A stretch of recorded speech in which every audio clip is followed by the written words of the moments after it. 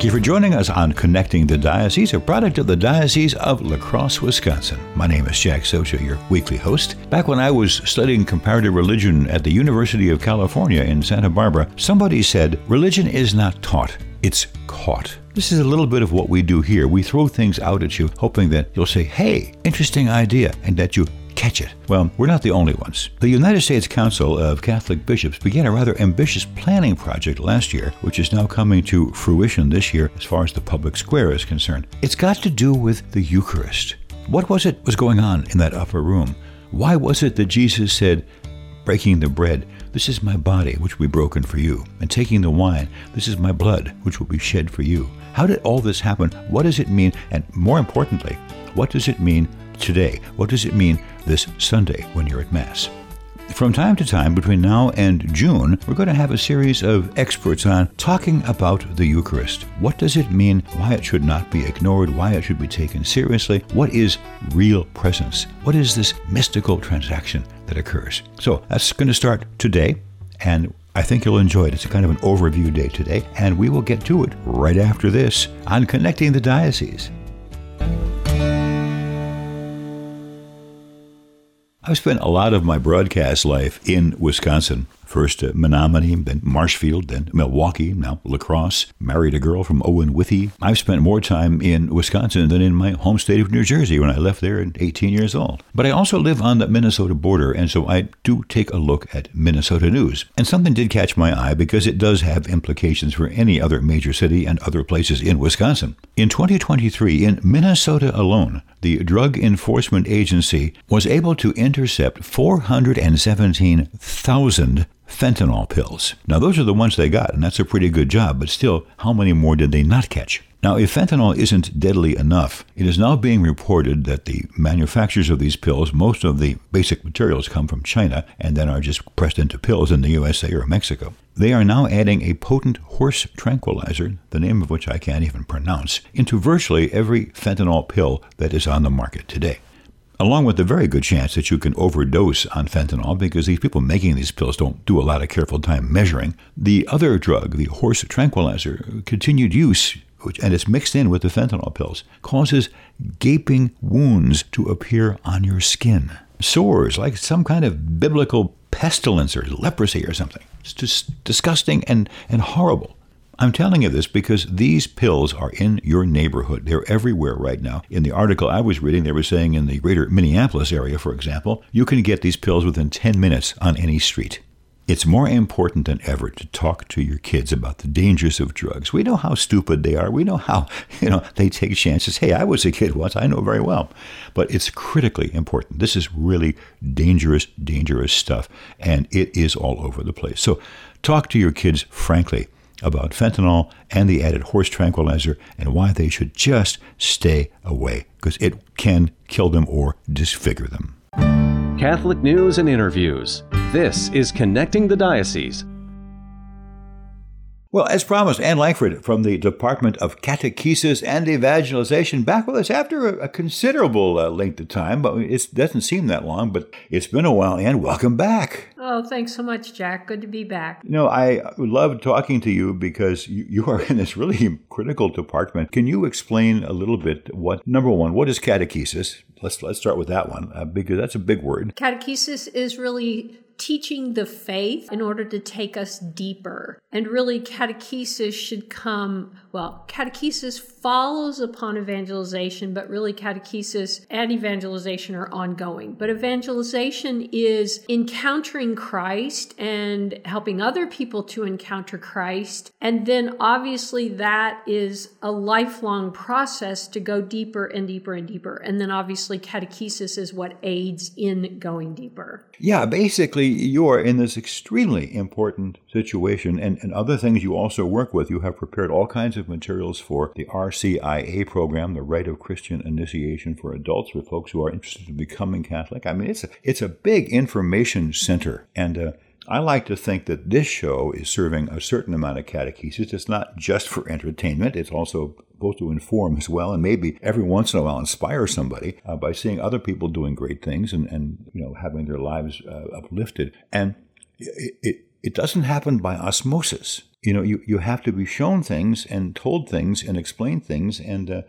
deal with misinformation and all kinds of stuff that is involving the church. And boy, you do a good job with that. You've been doing that for some time now, and I'm always impressed when I talk to you, because without the information, people will just stare at you and go, huh? Tell me more about it. And we have to have information to help out, and you are doing a really good job with that. Well, thank you. I was kind of laughing, speaking of catechesis. A little earlier today, I was looking at one of my favorite Facebook groups, which is one that looks at basically kitchen nostalgia. They have, cars with big fins and a lot of really horrendous clothing from the 70s, leisure suits, things like that, avocado green, all this stuff. And somebody posted up this little, it's kind of a cartoon strip. And it was supposed to be a guide for kids. And it was a form of catechesis from its day, several number of years ago now, of course. But it had a little girl at her bedside praying, and it said, pray. And a little boy who was reverently about to receive the Eucharist, and it says, receive sacraments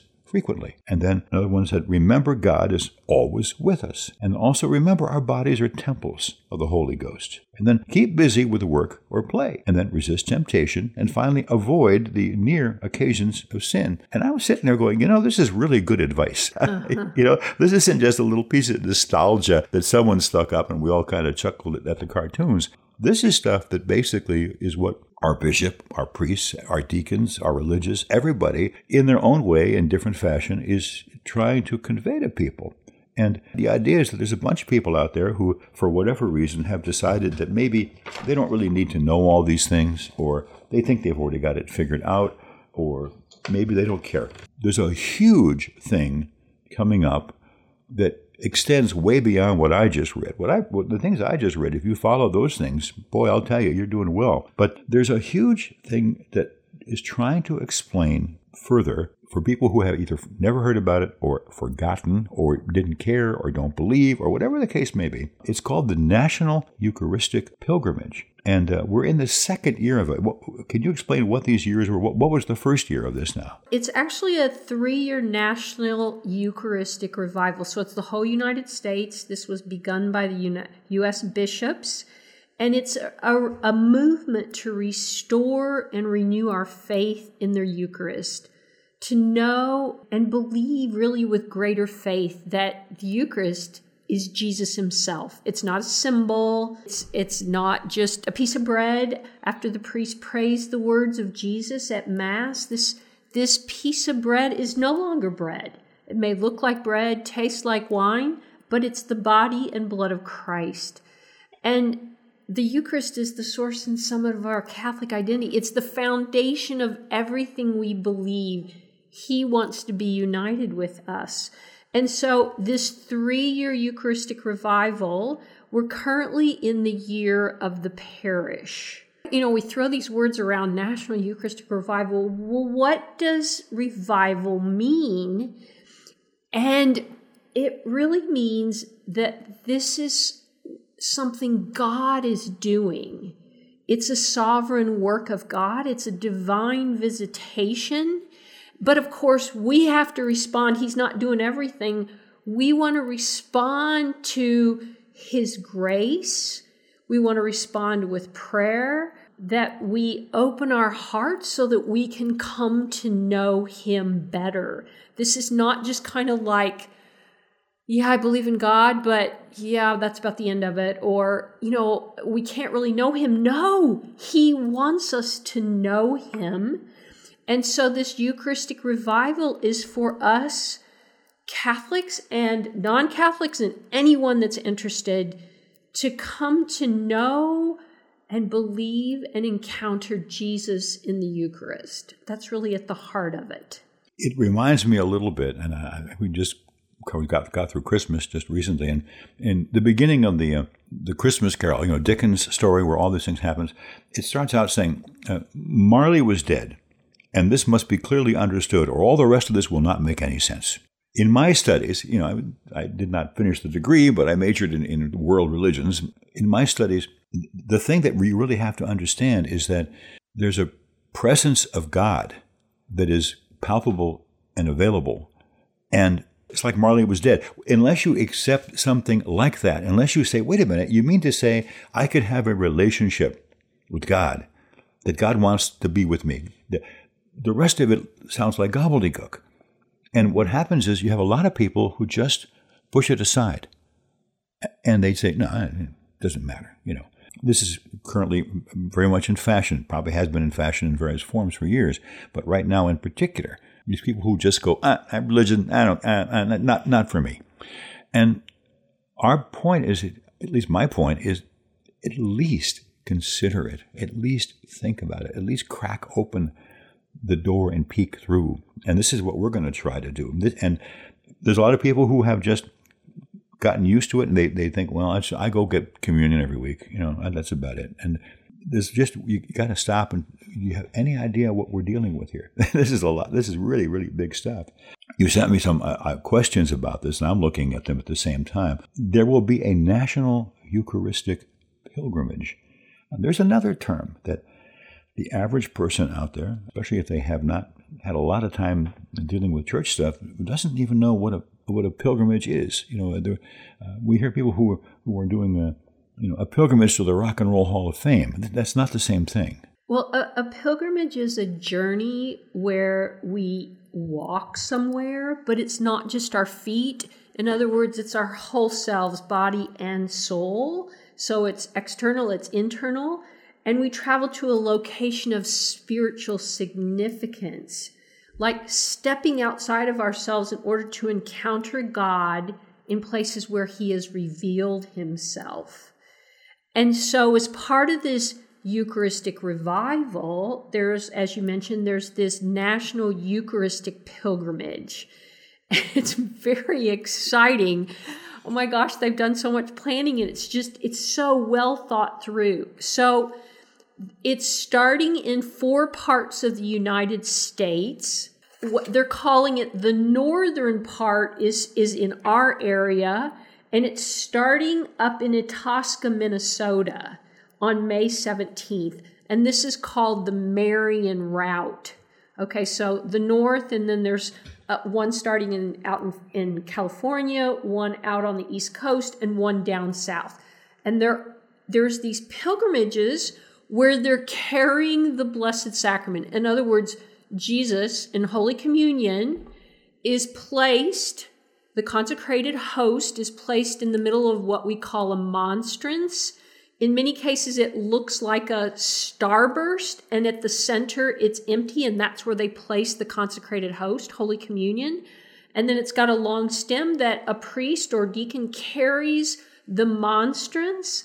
And so they're going to be carrying the monstrance, Jesus, in this Eucharistic pilgrimage from the 4 parts of the United States.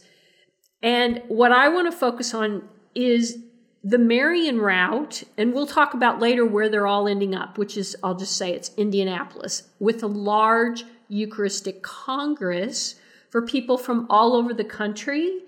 And they're expecting 70,000 people. Very exciting. But what we want to focus on is the pilgrimage that's going to be coming through the Diocese of La Crosse. That will begin on June 7th. And as we greet Jesus coming across from Minnesota, being carried by Bishop Barron, and will be given to then Bishop Callahan at the edge of the Cameron Street Bridge, recalling that very first day of June 7th, as the Eucharist, Jesus comes into La Crosse. It's called the answer, because the Eucharist is the answer to all of life's questions. Jesus is the answer to all of life's questions. And it's called the Answer Eucharistic Rally, and it will be held at the La Crosse Center in downtown La Crosse. So there'll be a procession where the Eucharist is carried to the La Crosse Center, and then there will be this rally, this event all day long with several very well-known speakers, including Chris Stefanik. He's an international speaker, travels all over the world. And then Immaculée Ilibagiza, who was a survivor of the Rwandan genocide, and she survived because of her faith in God and surrendering to him. He was very close to her and 7 other people in an incredibly small bathroom. They were there for 91 days. Anyway, it's an amazing story. And the focus is on God because that's how she survived, was God's presence, his grace. And anyway, I don't want to give that whole story away. She'll be speaking along with Josh Rosa. There'll be mass, there'll be adoration and confession all day that people that want to go. There'll be music by Luke Spehar. He's a nationally known musician. There's going to be plenty of vendors. And this rally is for absolutely anyone interested.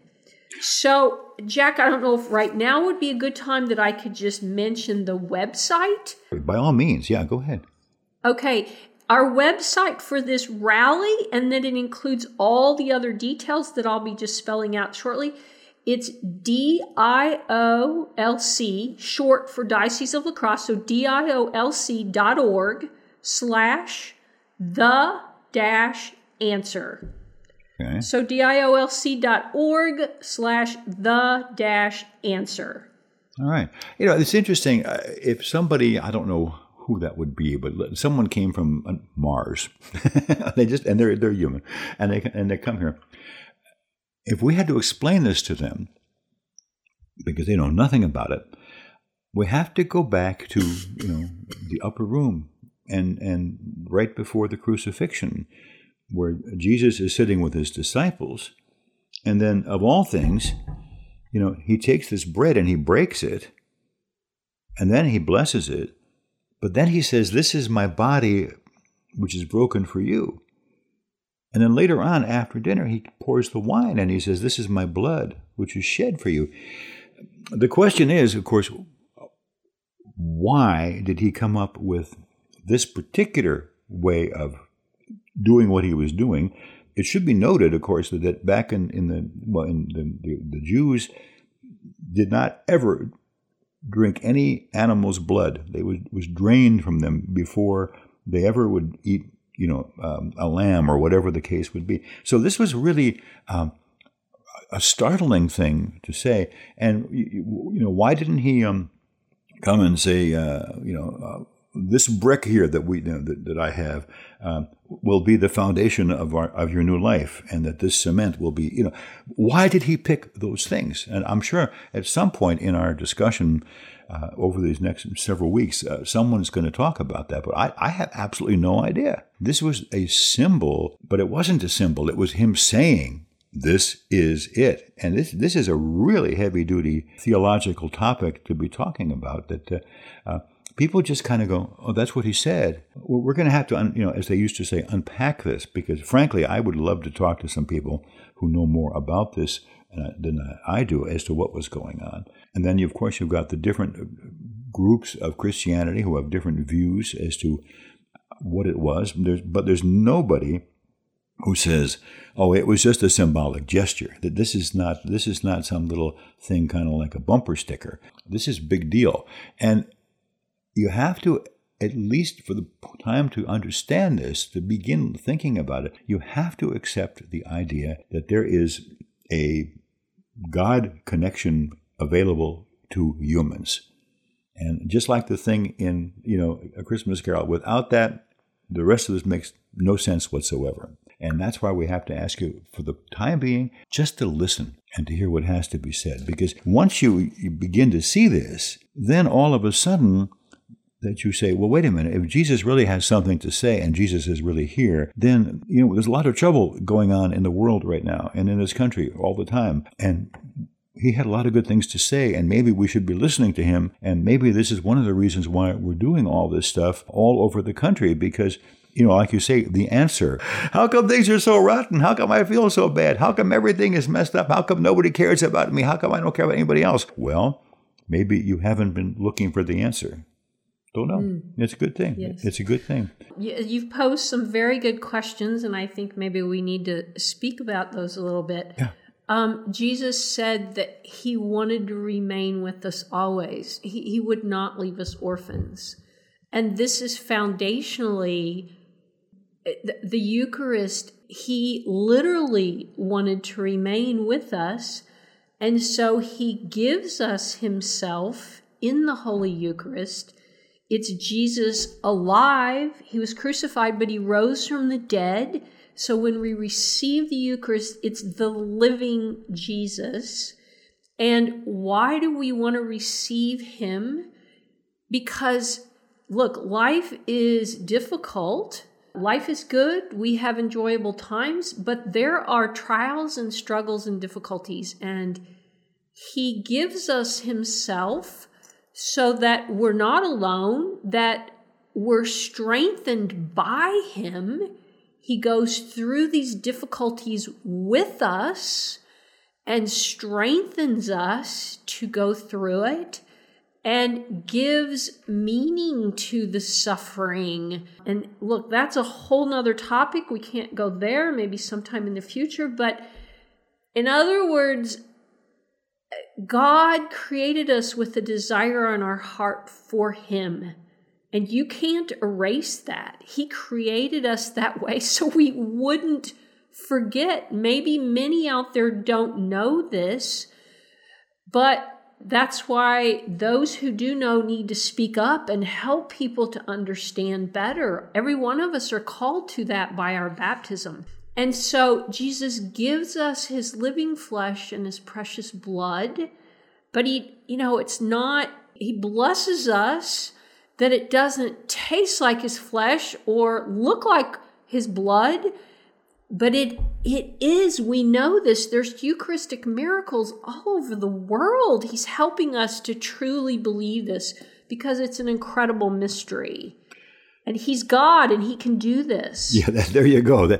He is God and he can do this. This is not a question of suspending a belief or suspending disbelief, I should probably say, but of opening yourself up to the idea that God can do stuff that you probably haven't ever thought of. I mean, you don't find this, in the same realm of experience as you do, infomercials or going shopping or whatever. This is God stuff, and there's an awful lot of people who know a lot about it and can actually share some information and help you figure out how you can kind of like open your eyes and see these things.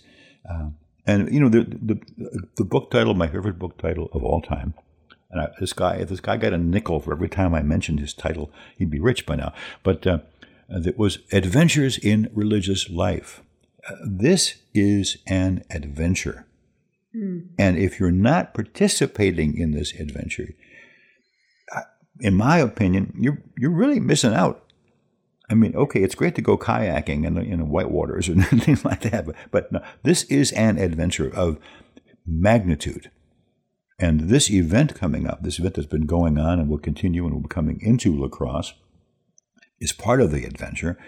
And you will get to see and hear and share time with people who are on that adventure. And it's pretty exciting stuff. Yes, the adventure is, we want to encounter the living person of Christ so that we can deepen our relationship with him. Because then we find peace, we find joy, we find solitude, we find answers to the difficulties in life. We're helped to endure and to make it through difficulties.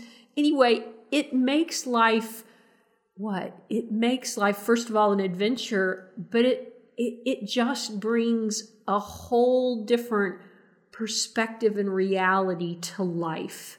That we can have this peace, we can have true joy, and that we're preparing to spend eternity with the God who loves us perfectly and unconditionally. Yeah, it basically it's like, during the Christmas season, people they act a little better in many cases, and they act little acts of kindness. They go all around you, and they kind of wistfully say, "Boy, I wish we could do this. I wish Christmas, the spirit would go longer."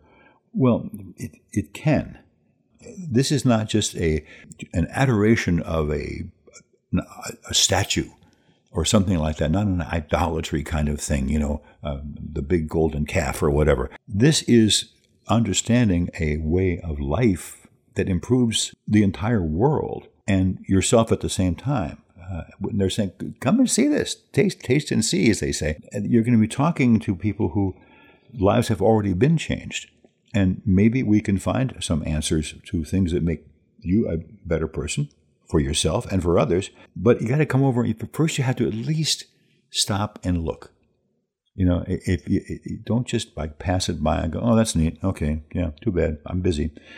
Back to the National Eucharistic Pilgrimage, which will be coming into our diocese by way of La Crosse, across the Cameron Street Bridge. This pilgrimage the first day, as I mentioned, is the rally, which is a full day at the La Crosse Center. And by the way, it's $15 a person. It's an early bird special right now for $15 up to February 29th, and then it goes up to $20. So please consider registering early. It's a great deal. Okay, and so the pilgrimage will then continue through June 12th, 8th through the 12th, and it will be going through various parts of the diocese. And I just want to mention a few. From La Crosse, it will go in several places in La Crosse on both Friday and Saturday, the 7th and the 8th, and then up towards Sparta, St. Patrick's Church, so that the Hispanic people can be part of this.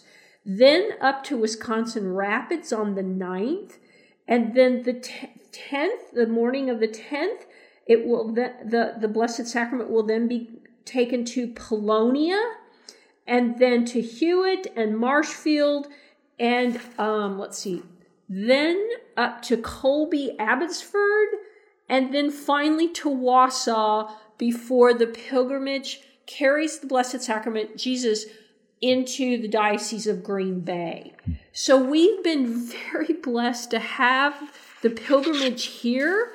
And during those days, from the 7th through the 12th, there will be many smaller processions in the various cities that if you live in that area, you can participate. So a procession is led by servers and incense, and then a priest normally, or a deacon, carries the monstrance with the Blessed Sacrament in the middle of the monstrance. So it literally, Jesus is being carried. And it's amazing how along the way people will stop their cars, and if they know, maybe if they don't even know what's happening, just the reverence, and they want to know what is going on, you will see people along the way come out of their homes. They'll kneel down because they know about Eucharistic processions. Anyway, it's just an amazing thing to be part of. And we hope you, every one of you who are listening, that you will participate in these incredibly significant days as Jesus is with us in this Eucharistic pilgrimage through our diocese. And then, Jack, you ask about, okay, well, where's this pilgrimage then going? Yeah. So it will ultimately, the 4 different routes, including ours, the Marian route from the north, will end up in Indianapolis, and they will have what's called a Eucharistic Congress. And this Congress is for anyone who wants to attend. They can hold up to 80,000 people. It will be at a stadium, and then obviously at some convention centers, etc. That will be July 17th through the 21st, 2024. So this coming summer. Okay. And so the intended purpose of the Congress is that the faithful from around the country can go encounter Christ and be incredibly blessed with 80,000 people worshiping Jesus. Can you imagine? And by the way, this will be the 10th Eucharistic Congress in the history of our country. They used to have them. Well, I just know that I've heard about the prior 9, and there was one planned, but it was stopped because of World War II, and then we haven't had one since. Really? Right. So this really is something historic that we're going to be... Historic, yes. Yes. And I love the fact you mentioned all those bigger and smaller towns in our area. Yes. I have personal knowledge of a whole bunch of those. It's kind of like I could just see Abbotsford and Marshfield. Did you say Hewitt also? Yes, yes. I've never really been there a lot, but I was doing some reading about it. It's a nice little town. Yes. They're all nice little towns, but you had just recently caught our attention as being, gee, that would be just a nice place to live. So I'm thrilled about that. I want to get back just for a second to the early registration, $15 or $20 later. It's very simple. It would not be possible for the Diocese of La Crosse to take a whole bunch of collection plate money from everybody to buy seats for everybody in the La Crosse Center. Financially, not the pain of paying, and it isn't that much, a couple of lattes basically. Sharing that among everybody helps pay for this event versus trying to get a special collection or something like that going on. So that's not a lot of money. Again, did you say there are going to be vendors there? So if you want a variety of spiritual materials, whether they be reading or decorative or whatever they are. There'll be things there to kind of inspire you as well, which is great. I don't know how to explain this. It's a big deal.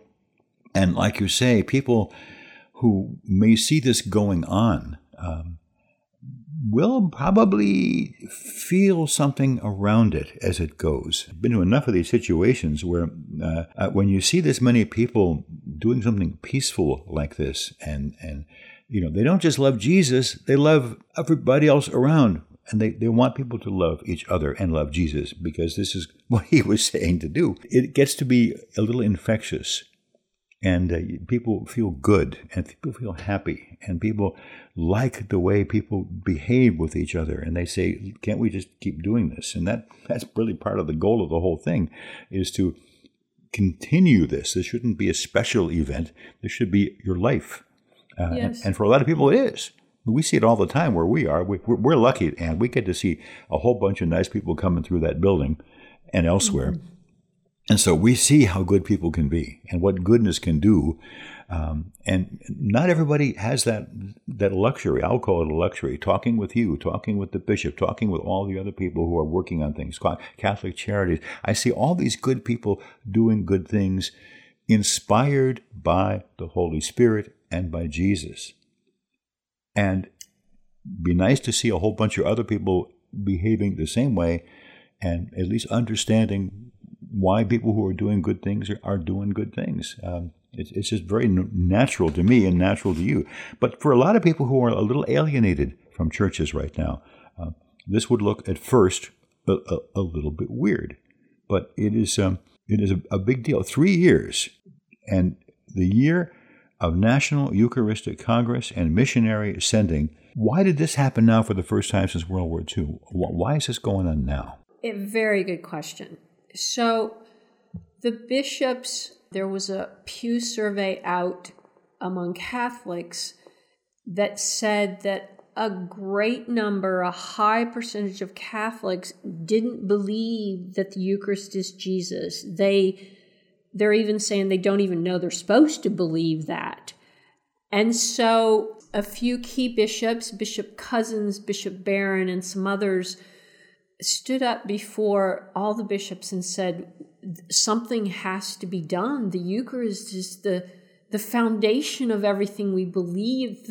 It's Christ, and the church is his church that he founded.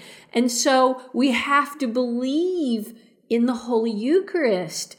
And so they came up through prayer. They were led to this idea of a 3-year Eucharistic revival, which is brilliant because when in the past we've had the year of priests, the year of St. Joseph, they're good, but it takes a while to get things going. And by the time everything's in high gear, it's over. And so they wanted this 3-year with a little bit different focus on each of the years. And we're in the year of the parish right now. And at the heart of this is going to be this Eucharistic pilgrimage, towards the end of this year of the parish, which is in 2024. It moves on to the year of going out. But back to this year with the pilgrimage and the Congress, it's about preparing us, in other words, helping us to grow deeper, each and every one of us, no matter where we are, to go deeper in our faith and our love for Jesus in the Eucharist, to receive him in a more reverent way, to speak to him, to adore him, to love him, and to allow the Eucharist to strengthen us and change us, transform us, so that we can live as his disciples, live with love, with charity, with forgiveness, that we come away from sinful habits and we frequent the sacraments of confession, etc., and other sacraments, that we, in other words, many people wait to baptize their children. They say they want their child to decide which church. No, come on. Jesus started one church. He only started one. And every other community was started by a human being. So we want our children baptized into the one true church that Christ founded. But the point is that this idea of waiting till your kid is 18 is not a good idea. For one thing, by that time, who knows what strange things they will have decided.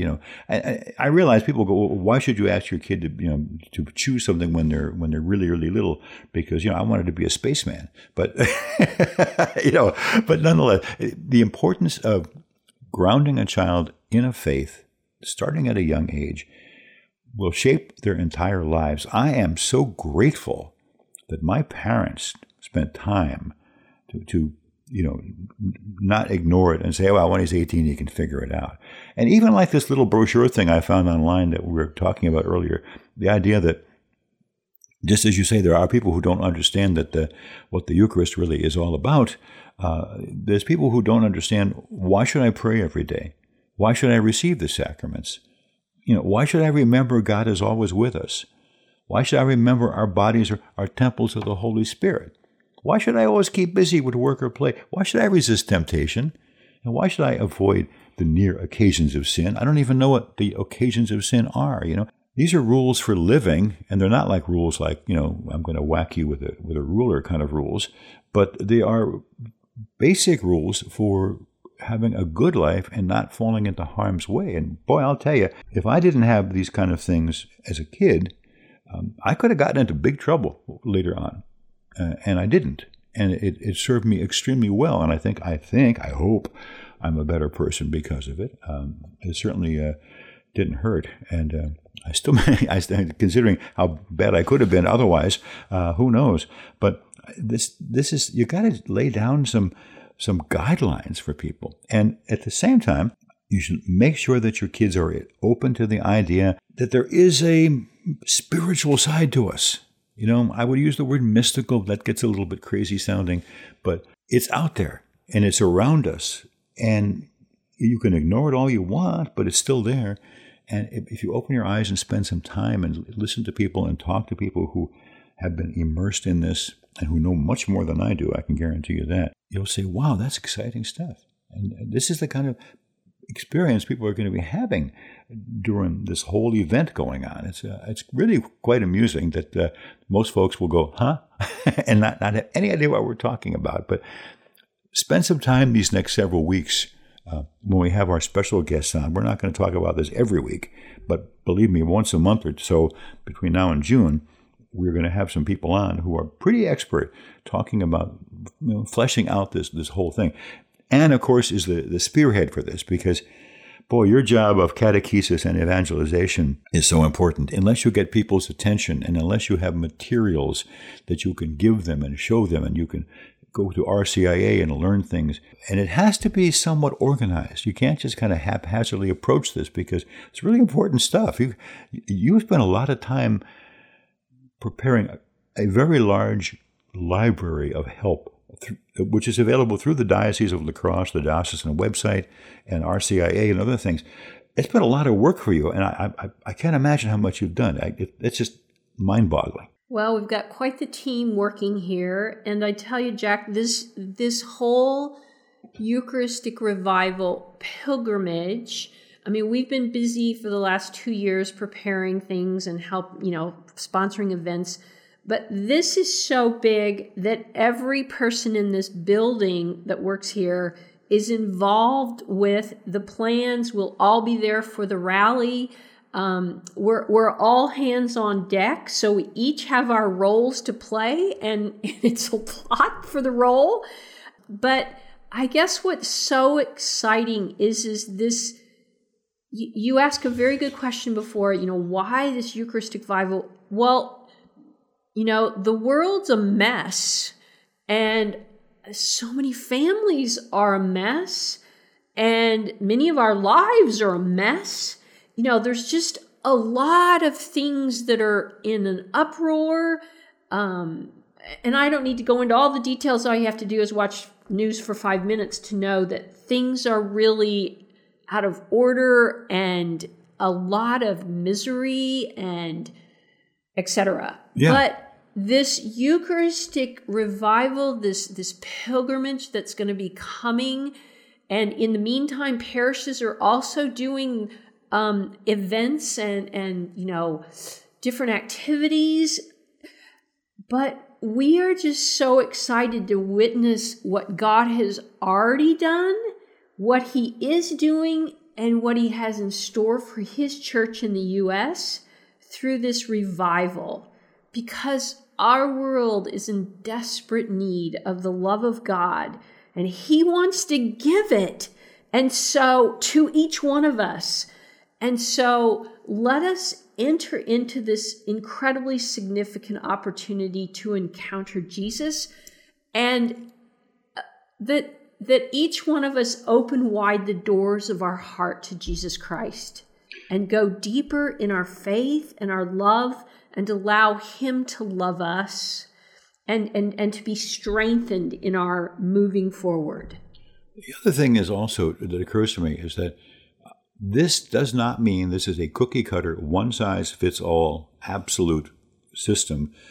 There's variety for expression, how you participate, how you encounter the whole thing. It also doesn't mean you have to totally give up fun. Not at all. Some of these people you're going to be meeting are some of the most joyful and creative people you're ever going to find.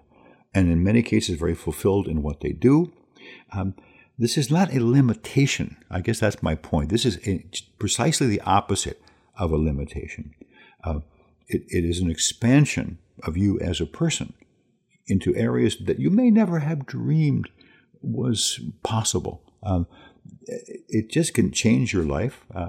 And the first step is, though, you have to spend a few minutes and listen and watch and read and maybe find out more about it. And then participate, dip your toe in the water and see what's going on, which is part of the reason why we're starting out right now in a freezing cold weekend talking about an event that will be really culminating as far as the local area goes in June. But to get people interested to see what's going on, this is not something scary.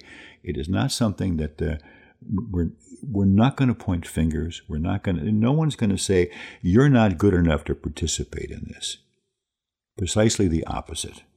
Anybody who has an interest, I don't care what your background is, I don't care what you've done, I don't care what you think you are. No.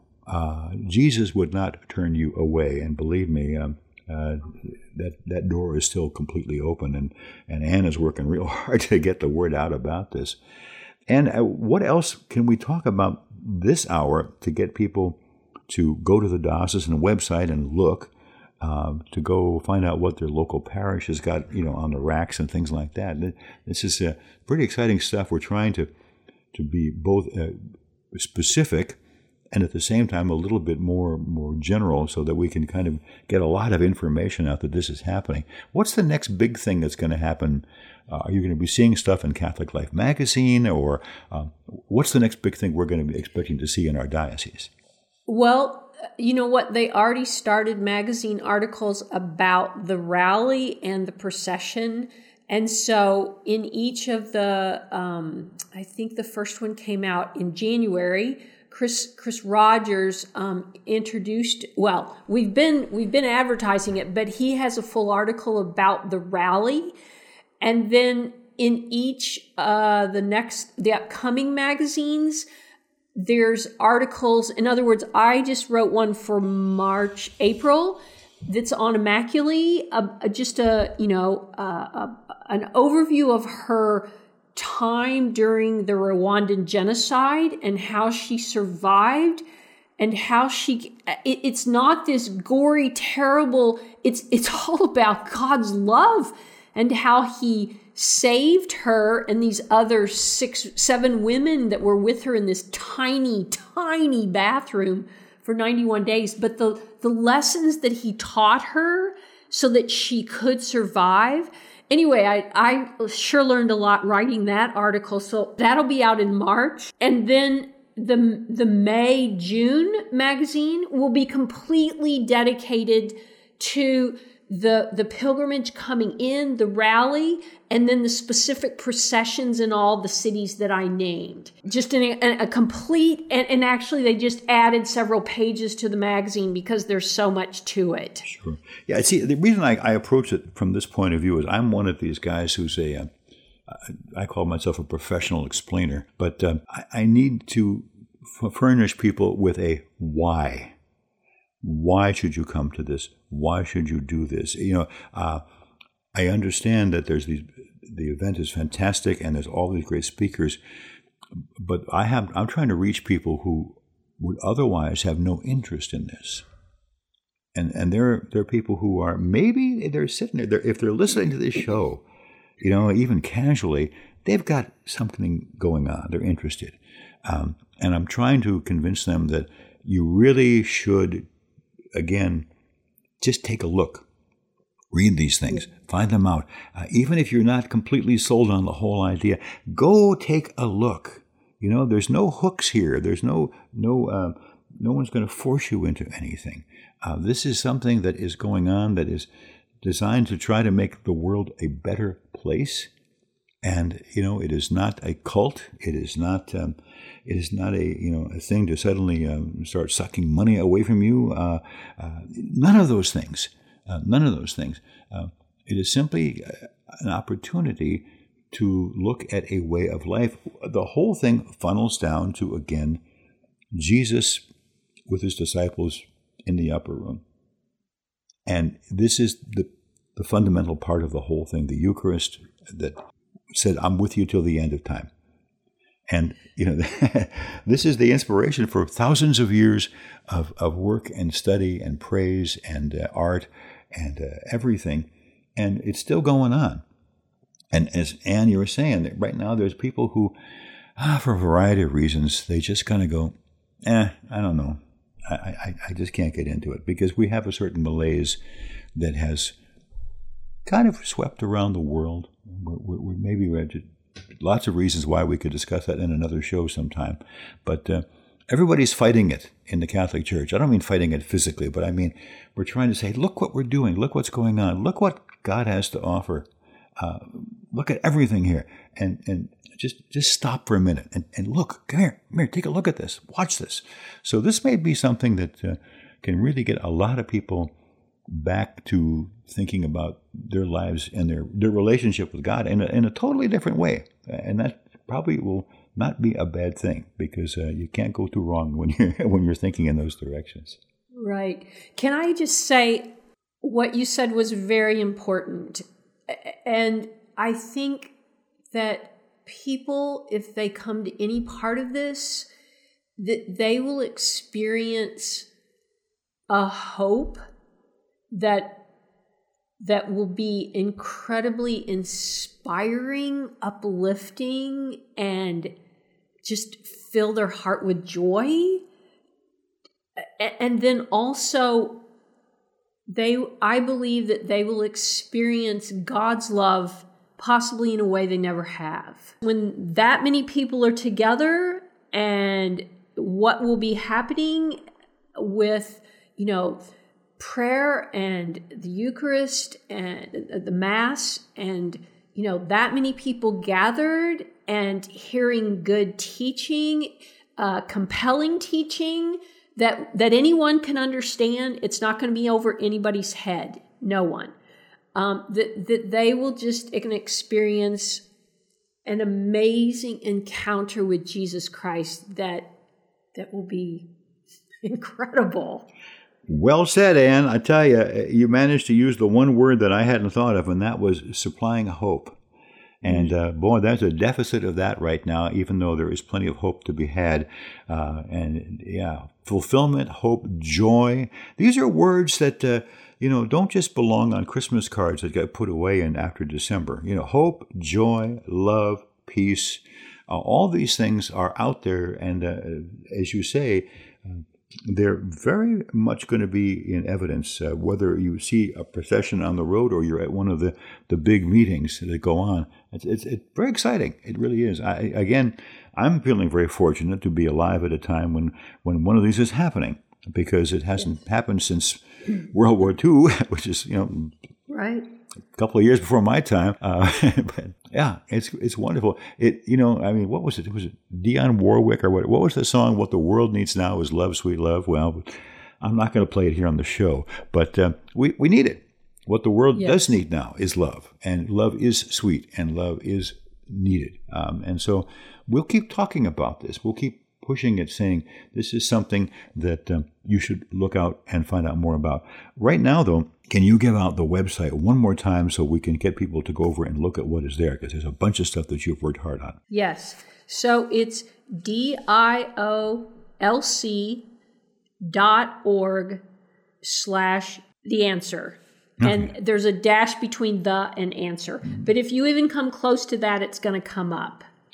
And many times, if you just go to the Diocese of La Crosse website, diolc.org, they'll have like little banners going across and things, going past you. And one of them will be this, because they really want you to notice it, which is good. And I was really and Jack, there's the whole webpage for the answer is very inclusive. It's not going to overwhelm anybody. There's like boxes where you can click on what you want to know, but it's all there. Very, very helpful. Some frequently asked questions, etc. Right. And it's also a beautiful web page. And who laid that one out for you? Was that your work?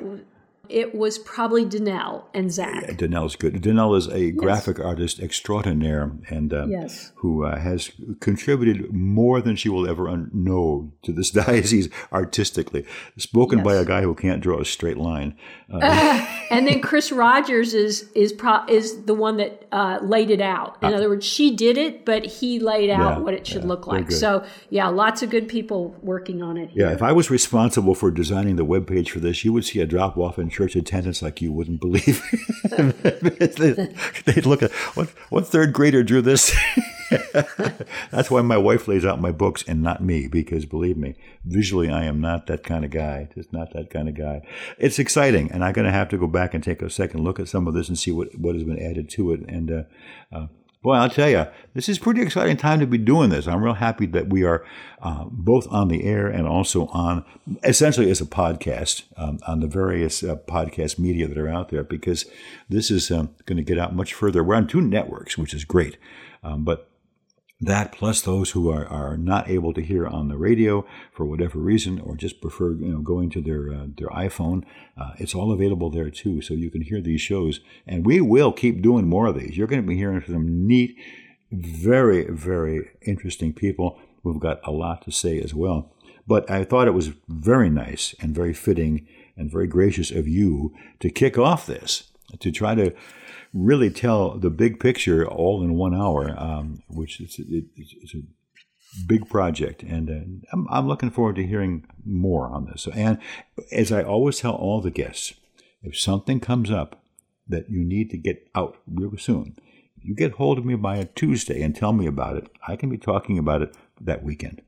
And avail yourself, okay? Okay. Yeah, it's really good. Any final comments, Ann, before we head out? We managed to burn up an hour, can you believe?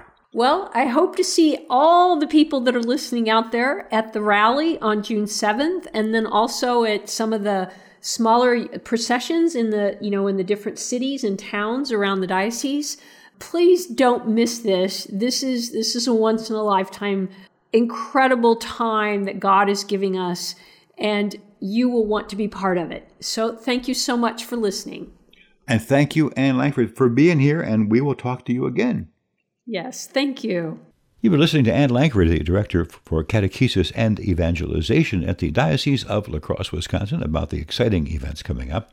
Just to mention it one more time, the website to go just to find a lot more information, diolc.org.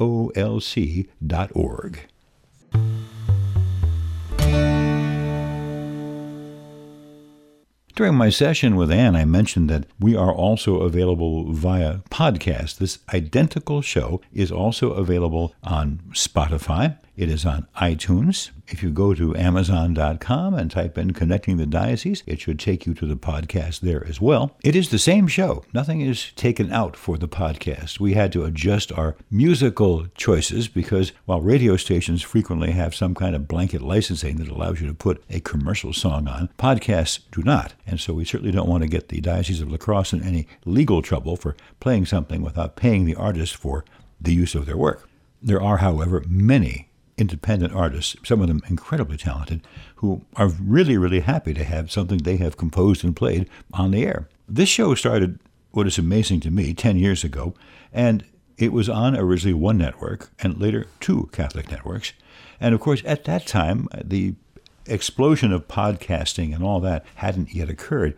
And it's just a fortunate thing because while we love our radio stations, believe me, there are times when people either cannot hear us because of a location where the transmitters don't get to them, or more often, they don't have time to listen at that particular time. And so with a podcast, you can simply go and click on it and play it any time that you want, or listen to it a second time, or even download it if you want to bring it along and have it in your personal MP3 player. And let's say there's something on one of the shows that you really want to share with a younger person, and frankly, most of them don't really even own an FM radio or AM radio. Well, you can direct them to the podcast, and they'll listen to it on their personal player or their iPhone or whatever they happen to have. So it's a good way of bridging that space between the folks who understand what broadcasting is and those who understand what podcasting is. So, Spotify, Amazon, iTunes.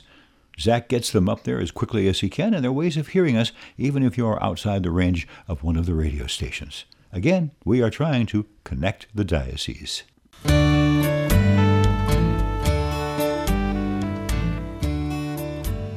Jack Socia here with you on the last few minutes of Connecting the Diocese for this week. Thank you so much for listening. And also, I want to mention a special thank you to all of you who have supported this show financially, either through a direct donation or through the Bishop's Annual Appeal. We sure appreciate all the support you can offer. I thought I would replay a little bit of something I did on basically the first of the year, the first show of the year, that still rings true today, and just a way of, again, thanking all the people in the Diocese of La Crosse for all the wonderful work that they do. So I will leave you with this, and I will look forward to catching you next week, either online or on the air, with Connecting the Diocese. This time of year, it's very common for news organizations everywhere to do the Year in Review, where they go back and they talk about what happened in the past 12 months. Well, I thought I would do something similar to that for the Diocese of La Crosse. In this past year, in the Diocese of La Crosse, people throughout the 15,000 square miles attended Mass and prayed. Newly ordained priests were earning their wings, as it were, getting deep into the parish life. New seminarians were learning more about what it was going to be like to be a priest. Volunteers throughout the entire diocese worked faithfully week after week to keep things going, keep things clean, keep things organized, and provide invaluable help. Also, our religious communities in the Diocese of La Crosse did their quiet, beautiful work, also including doing a lot of prayer work for prayer requests that do come in from many different sources. Some priests retired, but still kept their hand in the work of the diocese, filling in when needed, and again, praying and praying and praying for the benefit of all the people. Our Catholic schools adapted with the times, including new technology to make our education system even better, while at the same time retaining the things that make Catholic schools the great things they are today. Our Catholic hospitals were as busy as ever, caring for the needs of those at the beginning of life with births and at the end of life as they moved on to a greater glory. The priests of the Diocese of La Crosse prepared their homilies to give you fresh insights every day or every week. They performed baptisms, they performed weddings, they performed funeral masses, all with care and with concern. The folks at Catholic Charities dealt with the ever-changing needs of our great 15,000 square mile community. And of course, the diocesan Curia staff dealt with everything from dealing with the missions to youth and young adult ministries to social concerns, just keeping track of what's going on and helping every way they possibly could. So now, after a very brief pause, a brand new year, and it all starts again. Happy New Year to every single one of you, and thank you so much